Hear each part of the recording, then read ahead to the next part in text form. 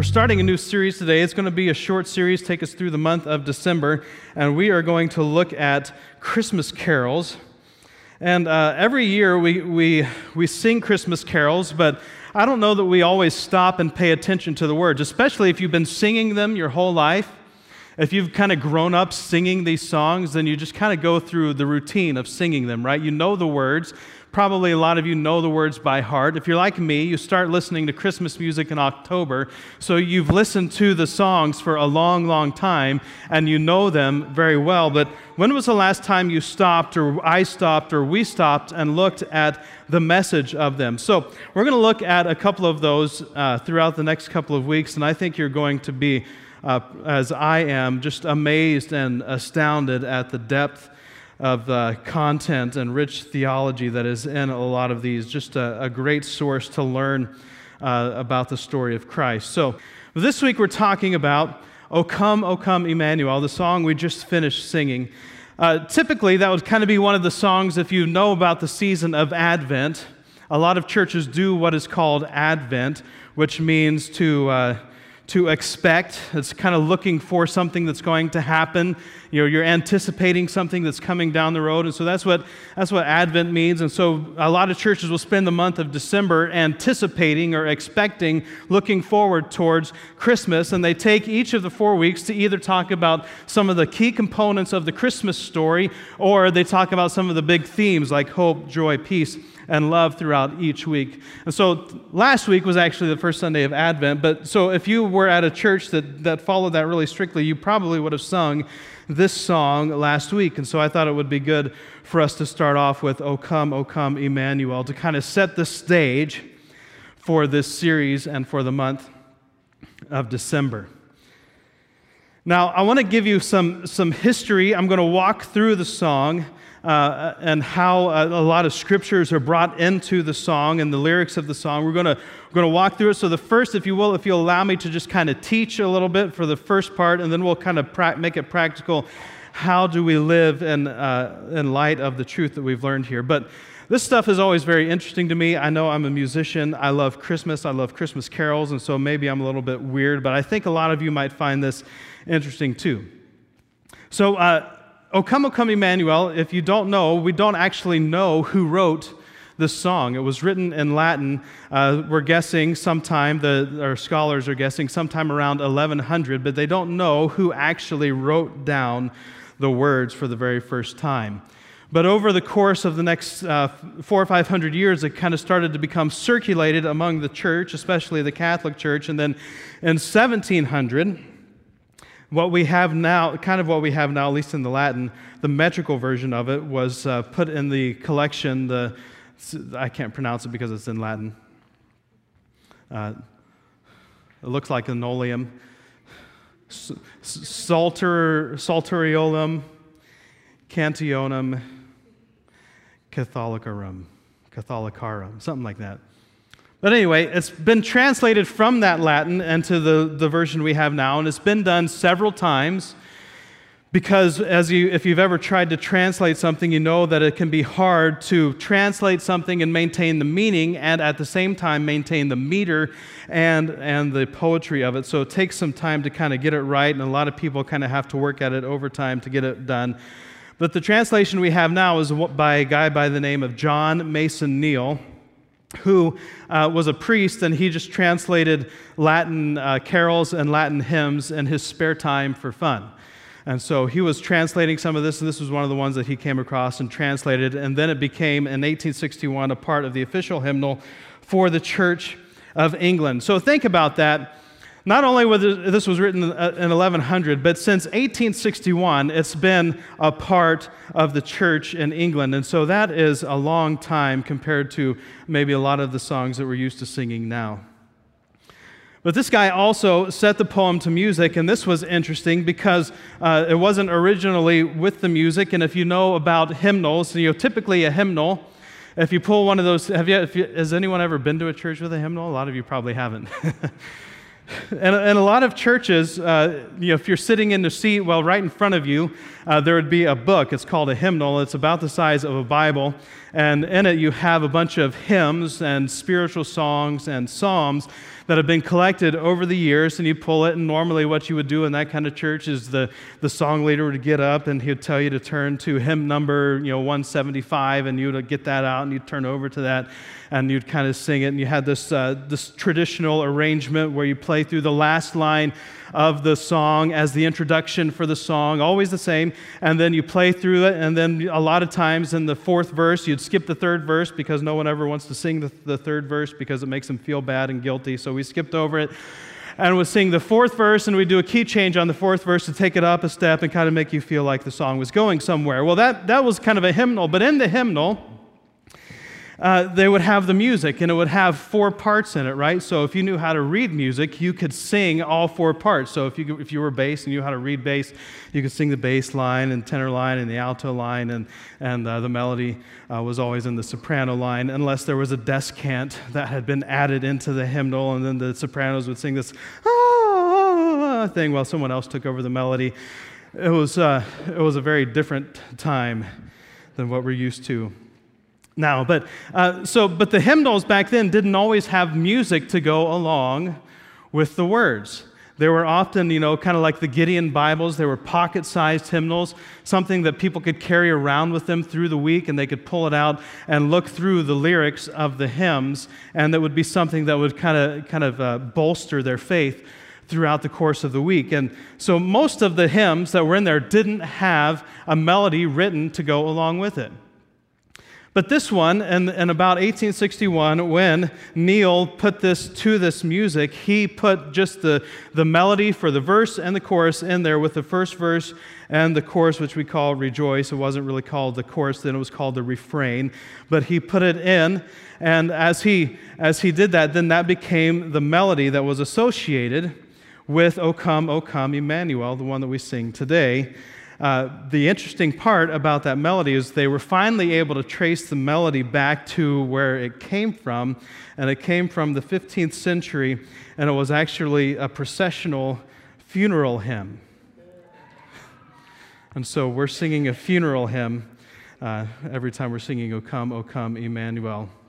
And that was found in a manuscript in the National Library of Paris.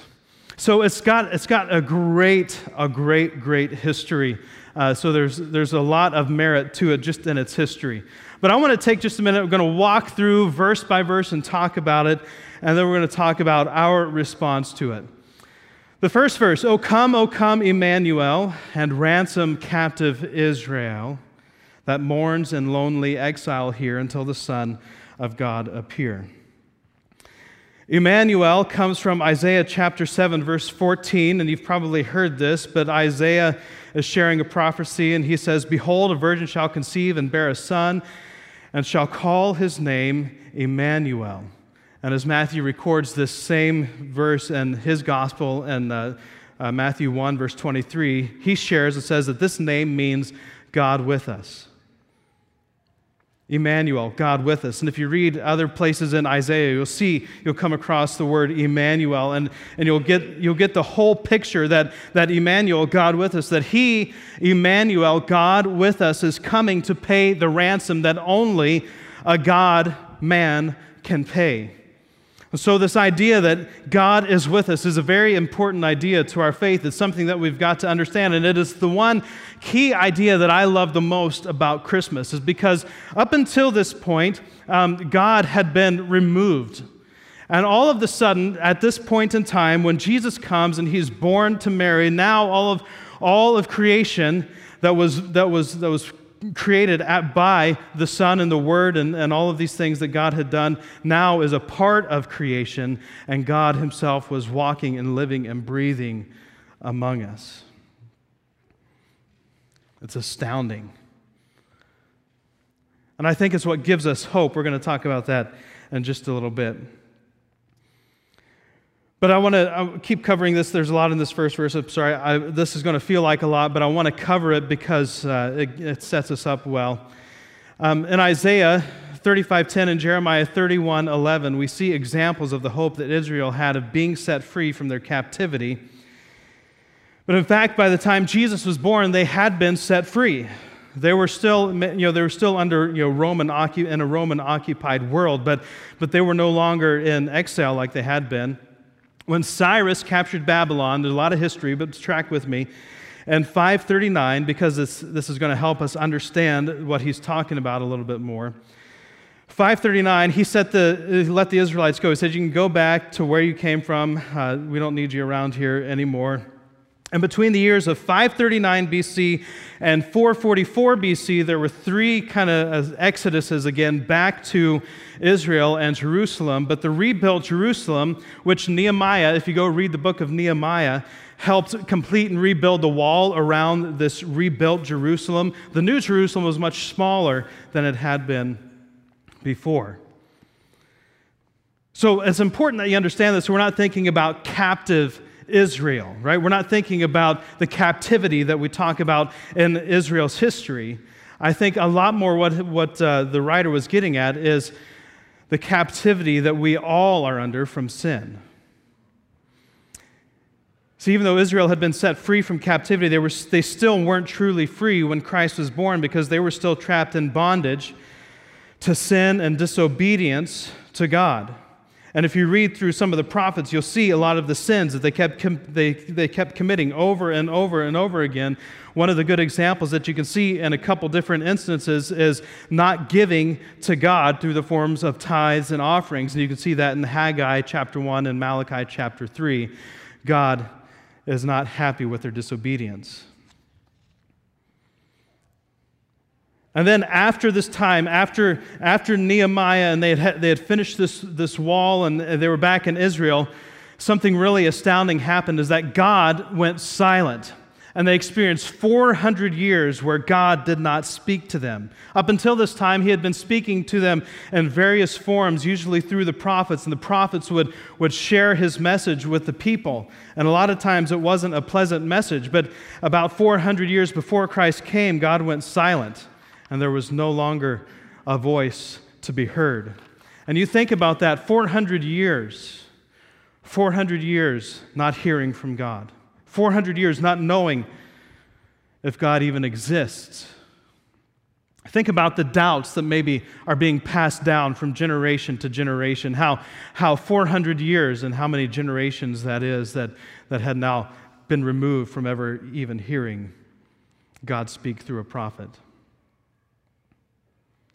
So the desire was strong. Emmanuel, come. Come, Emmanuel, be with us, God with us. The second verse, O come, thou wisdom from on high, and order all things far and nigh. I love this verse. To us the path of knowledge show, and cause us in her ways to go. Wisdom is a big part of God's teaching. And in fact, if you wanted to, you could spend a lot of time studying the idea of wisdom. And a great word study, if you went to BibleStudyTools.com and you just looked up the word wisdom, you would see how wisdom plays a huge part in all of God's story. Wisdom is a huge part of God's truth. And you can see in Jeremiah chapter 51, verse 15, if you want to write that down, as well as Psalm 104, verse 24, that wisdom is what God used to establish the order of the world that we live in. So we've talked about this operating system idea. The operating system of the world was built on God's wisdom, and He was the source of it all. And so there's this longing to have Emmanuel, God with us, come and reorder all things according to the wisdom that He created the world with in the first place. Such rich content and rich ideas. In Colossians chapter 2, verse 3, we learn that Christ Himself is wisdom and knowledge. It says, in Christ are hidden all the secrets of wisdom and knowledge. That's Paul telling us that Christ is wisdom and knowledge, and as we'll learn, truth.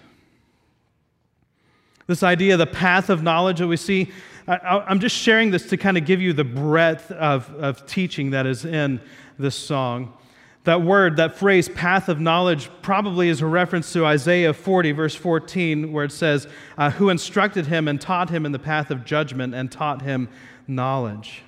And this passage is asking a series of questions rhetorical questions to show the supremacy of God and that no one is an authority or rules over God. It is God who always instructs. The next verse carries with it some content you may be unfamiliar with. O come, thou rod of Jesse, free thine own from Satan's tyranny. From depths of hell thy people save and give them victory or over the grave. And that comes right out of Isaiah chapter 11, verse 1, and we're going to talk about this for just a minute. I want to share it with you. But springing from a dead stump comes this rod of Jesse. There's this great visualization that this stump that had once been, the hope of the world through the kingdom and the people of Israel is now a dead stump. But coming out of that stump is the rod of Jesse. And he will free his people from Satan's tyranny through his death and resurrection, making them free forever. Let's go look at that. Isaiah chapter 11, verse 1 through 4. A shoot will come up from the stump of Jesse. From his roots a branch will bear fruit. The Spirit of the Lord will rest on him, the Spirit of wisdom and of understanding, the Spirit of counsel and of might, the Spirit of knowledge and fear of the Lord.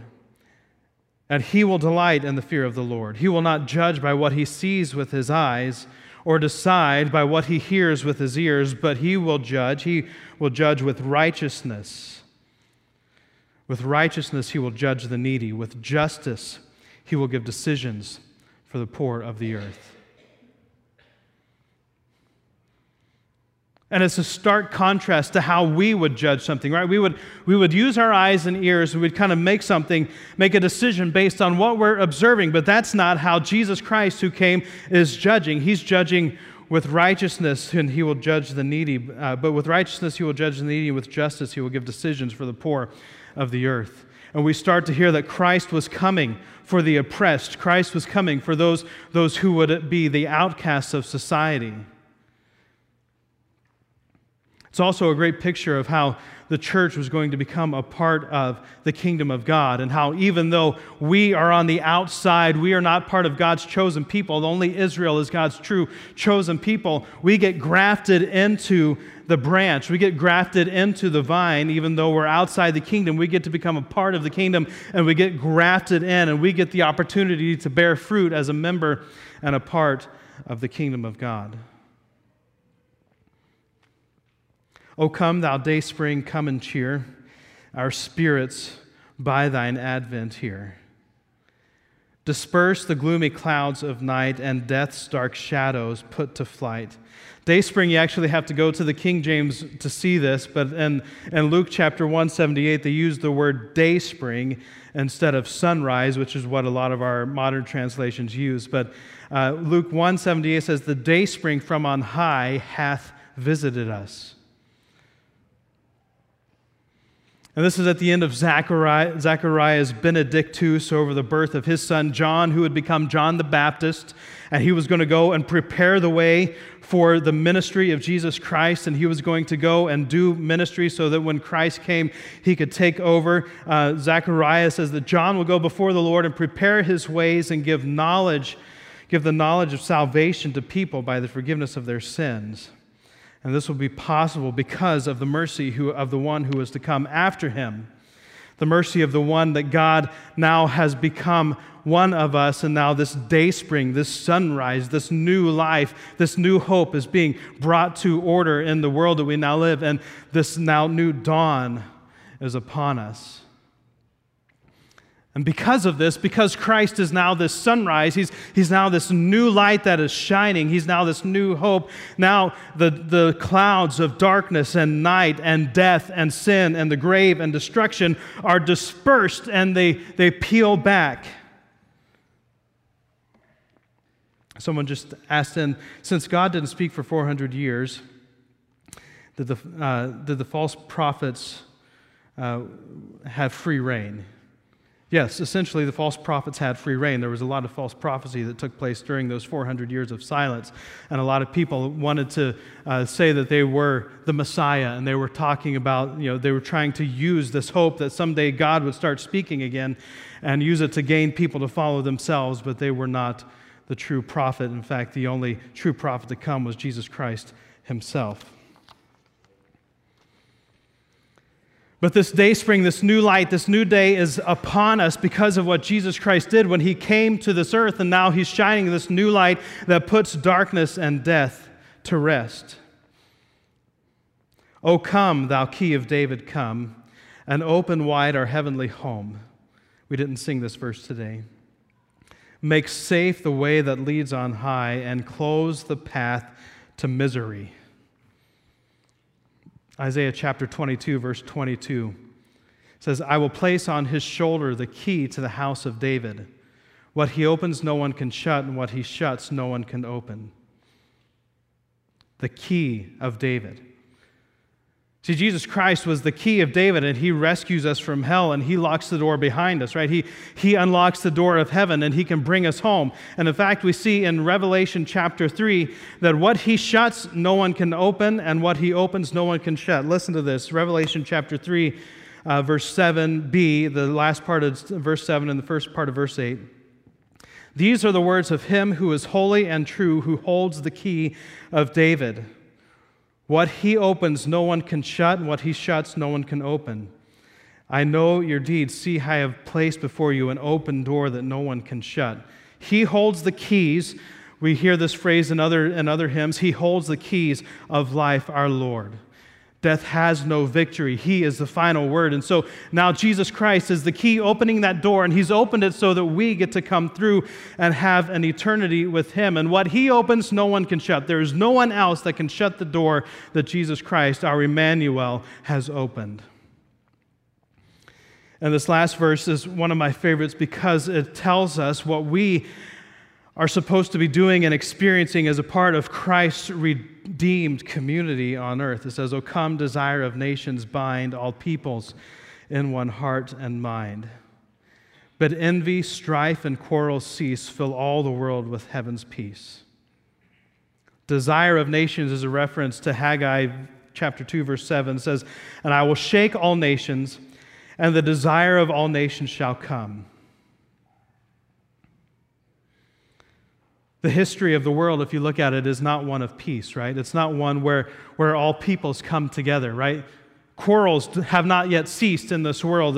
The striving for our own agendas and our own ideas has not ceased. It still carries on. But since Christ is the desire of all nations, he's the only one who can unite the hearts and minds of all mankind and cause all divisions to cease. Isaiah chapter 9, verse 6 refers to Jesus as the Prince of Peace. But this verse promotes him to the role not just of a prince, but to the very King of peace. And so I think when we look at that verse as a church, what we see is Jesus Christ has come, and Jesus Christ has left his Spirit with us. We're going to talk about that in just a minute. Now we become, as I say so many times, agents of that peace. We have a responsibility to go into the world of darkness, the world of destruction, the world of corruption, and do what we can to bring peace into the chaos, to bring order to the strife, and do what we can to help people see that God has come and he wants to bring peace. There's a lot in there, and I don't pretend that you're going to absorb all that, but you can go listen to this again on the podcast if you want to, and it'll be available later this week, so you can go kind of soak in a lot of this detail. But I want to ask a question to kind of turn the corner towards the end. I want to ask, what have we done with Emmanuel? What have we, the modern church, what have we, the followers of Jesus Christ, in this era, in this day and age, in the right here and the right now, what have we done with Emmanuel? To do this, I want to take us to two scriptures in John chapter 14. We're jumping ahead in the storyline. We're not sticking strictly to the idea of Advent, but it's important for us to understand this truth. So John chapter 14, we learn this. This is Jesus speaking to his disciples. He's teaching them just before he's about to be crucified, and he's sharing with them some final truth that is going to carry them over until he has resurrected. And he says this. He says, "If you love me, keep my commands." How do we know someone loves Christ? How do we know someone loves the Lord? Is because they're keeping his commands. And this is a verse we've talked about so many times, is that we have a responsibility to fulfill and keep the commands of Jesus Christ. And this is how we show by our lives that we actually love the Lord. But listen where he goes. He says, verse 16, "And I will ask the Father, and he will give you another advocate to help you and be with you forever, the Spirit of truth." Listen to that. I will ask the Father, Jesus is speaking, and he will give you another advocate to help you and be with you forever. The Spirit of truth. And this is critical, this next part. The world cannot accept him because it neither sees him nor knows him, but you know him, for he lives with you and will be in you. So this is before Jesus sent the Holy Spirit, and what he's saying, you know him because he lives with you. So this is the Spirit of God. This is the Spirit of the triune, the Trinity of God, and this is the Spirit that's going to be with us. But he's saying, you know what he's like because it's me. It's me, it's Christ, it's the Spirit of Christ, it's the Spirit of God himself. So you know who he is because he's been with you and he will be in you. And this is where Emmanuel starts to, I think, really come to life in us as the modern church. John chapter 16, verse 7. Jesus is still teaching, the same teaching. He says, "Very truly I tell you, it's for your good that I'm going away." That doesn't make sense at first, right? How could it be for our good that Jesus is going away? Wouldn't it be better if Jesus stayed on the earth and walked among us for the rest of eternity? Wouldn't it be better to have Jesus here with us? But he says, no, that's not the truth. It's for your good that I go away. Why? Unless I go away, the advocate will not come. The Holy Spirit will not come to you. But if I go, I will send him to you. And when he comes, he will prove the world to be in the wrong about sin and righteousness and judgment. About sin because people do not believe in me. About righteousness because I'm going to the Father where you can see me no longer, and about judgment because the prince of this world now stands condemned. What have we done with Emmanuel?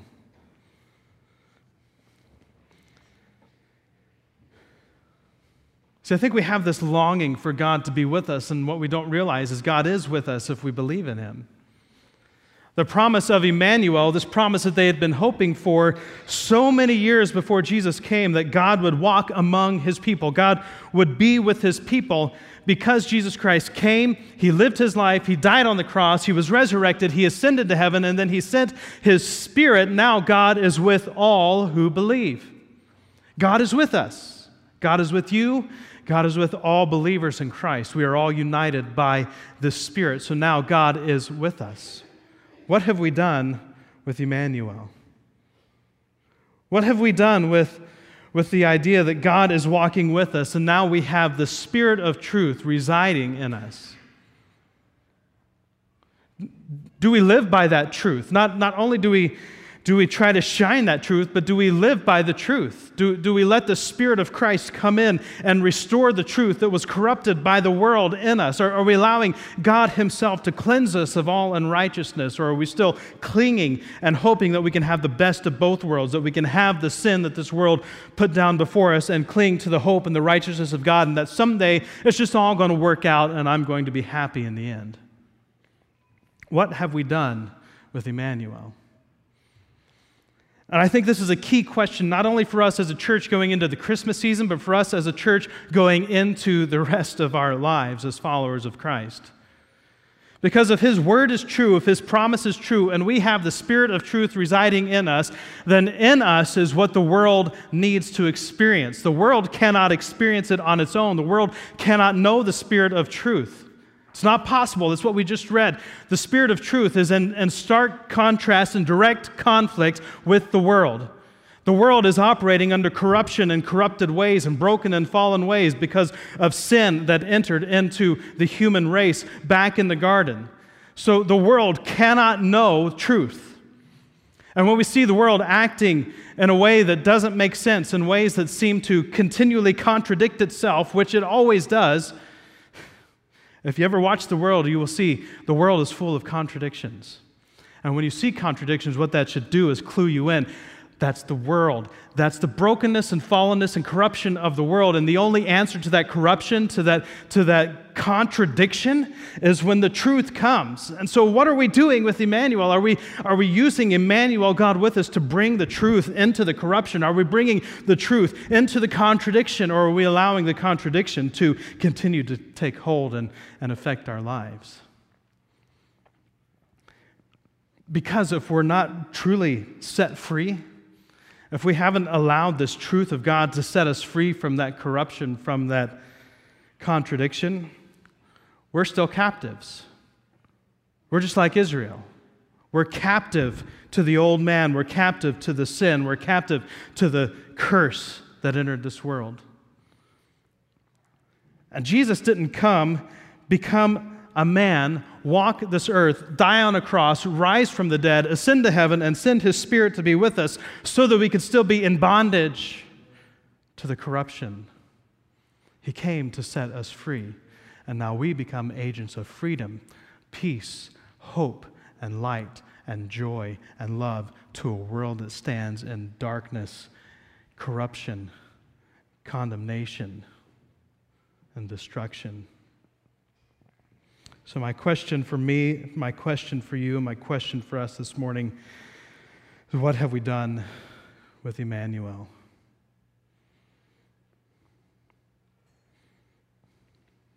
For thousands of years, the people of God, God's chosen people, waited for that day when Christ would come, when Emmanuel would come and would be with them. The prophecy of Isaiah was hundreds of years before Christ came. I think it was like 700 years before Christ came or so that Isaiah had this prophecy of Emmanuel, God with us. So from Isaiah alone, we see 700 years of waiting and anticipating and hoping that God would come and be with His people. And that prophecy was fulfilled. What have we done with that fulfillment? So I just want to ask you, I want to ask us this morning, are we living as though the Spirit of truth has come and resides in us, that God Himself resides in us, and are we living by that truth? This goes and talks about the now and not yet that we spoke of last week. The whole hymn of O come, Emmanuel actually speaks to that, because there are aspects of the now, this has been fulfilled, and the not yet has to come, that there's still more to be fulfilled, there's still more promise to come, there's still more to see down the road. And that's what we see through the book of Revelation, that even though the door has been opened, there's still more to come, there's still the future to be fulfilled when it comes to all of the prophecy of Jesus Christ. And so even though in the now we have received redemption and are being transformed, there's the not yet of our total and ultimate redemption and transformation and permanent salvation. But that's the not yet. What about the now?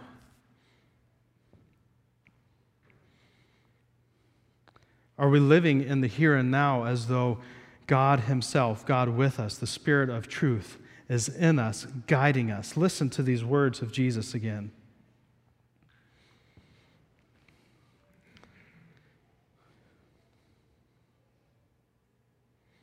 I didn't put it on my notes. But in John, I think it's John chapter 16, He says that He will guide you into all truth. That when He, the Holy Spirit, comes and fills us, when we receive Christ, when we put our faith in Jesus Christ, every believer who puts their faith in Christ receives the gift of the Holy Spirit. You have the fulfillment of this promise in you when you put your faith in Jesus Christ. And when He comes now, He guides us into all truth. Are we are we allowing the Spirit to guide us into truth? Or are we trying to get the stamp of salvation without any kind of transformation? See, Jesus didn't just die on the cross so that we could be saved. He died so that we could live transformed, redeemed lives in the here and now. And through that redeemed life, He wants to shine His light out into the darkness. If there's going to be any hope that the world is going to see through us as His followers, as His church, as His believers, as His instruments, then it's going to be because there's a contrast in who we are and the way we live with the way the world lives. Is there a contrast? Is there a contrast in my life? Is there a contrast in your life? Can the world see the difference because of Emmanuel? My hope and my prayer, my desire for us is that we become a church that lives out God with us. Though we know that Christ has come, we're not waiting for something to happen. It has happened, and we've received this gift, and we're going to live as though Christ has come. We're going to live as though the Spirit of God now resides in us, and we are carrying as temples the Holy Spirit. We are the sanctuary. God resides in you. God resides in me. Are we living lives that honor that? And if you can, imagine with me what this would look like. Because the promise of Emmanuel, the hope of Emmanuel, is not just for me, it's not just for you, it is for those who don't yet believe. And the hope is that we live lives that shine the light of God's truth into the darkness. And as they see that light shining, they're drawn to the light and they want to know the truth. And they start to see the contrast between the truth and the lie, between redemption and corruption. And it's a picture, it's like light going out. And I was thinking about this because I was hanging Christmas lights yesterday. By the way, I heard it was sunny down here. It was raining up at our house. I was hanging Christmas lights in the rain and thinking about, we bought like a 50-foot long string of lights from Walmart. I think it had 200 lights on it. But one of these little LED lights, on the Christmas lights, very ineffective when it comes to the amount of light they put out by themselves, right? If you take one of those lights off of the string, I don't even know how much light it puts out, but it's not very much. It's just very ineffective. But when you add the whole string of 200 lights together, it produces a lot of light, and we hung them on the front of the shop. If you've been out there, hung them on the front of the shop so that not only would we have lights on our house, but we'd have lights that we can look at because not a lot of people live up there. And so we put lights on the shop, and you can actually see the shop in the dark. These little teeny tiny lights that don't seem to have a whole lot of lumens to them, when you put them all together, shine a lot of light and illuminate the darkness. And you may be thinking, I'm just one person, I'm just one light. But what about the other believers who you work with at your workplace? What about those who are in your neighborhood who also believe? What about those in your family who also believe? You don't know my family.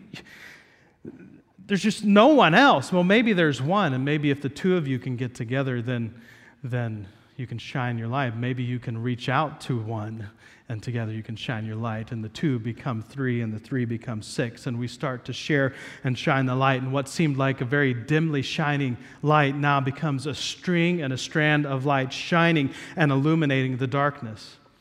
And that's the dream that I have for us at 6A Church, is that as we shine our lights, not only do we shine our lights together and illuminate the darkness when we're gathered together here at 6A Church, but we go out and we look for ways and opportunities to connect with other believers and other Christians so that in that darkness, we're all gathered together, the light's shining pretty brightly here, but what about when you're in the true darkness? Can you get together with other believers and shine the light? And what would happen to our world if we started going in and being agents of light and agents of hope and agents of peace and connecting with other believers, no matter if we agree on everything, we just go and we just said, you know what, you believe in Jesus Christ, that He died for your sins, that He rose from the grave, that He sent the Holy Spirit, and now Christ is in you. You can agree on those things, and most people, almost every Christian can believe and agree on those things. Let's shine the light. And let's start to have these strands of light that are illuminating the darkness. And until you have a strand, shine your light as best you can. Shine bright.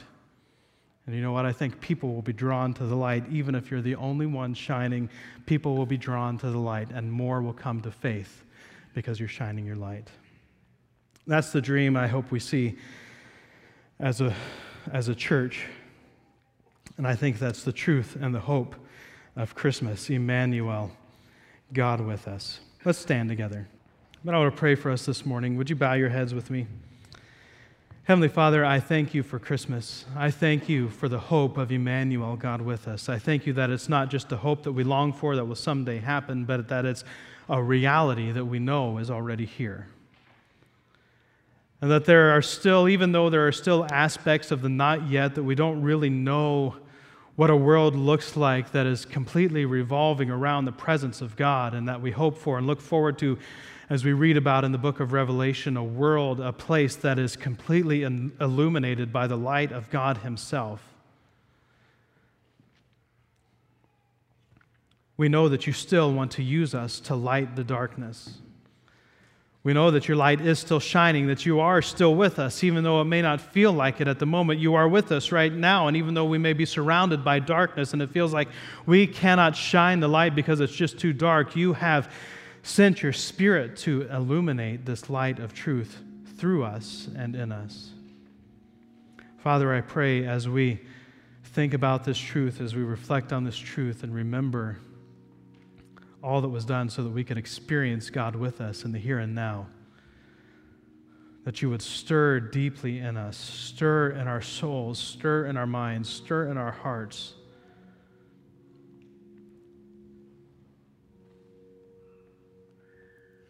The promise has been, the promise is being, and the promise will be fulfilled. And God, I just pray that you would use us to shine a light.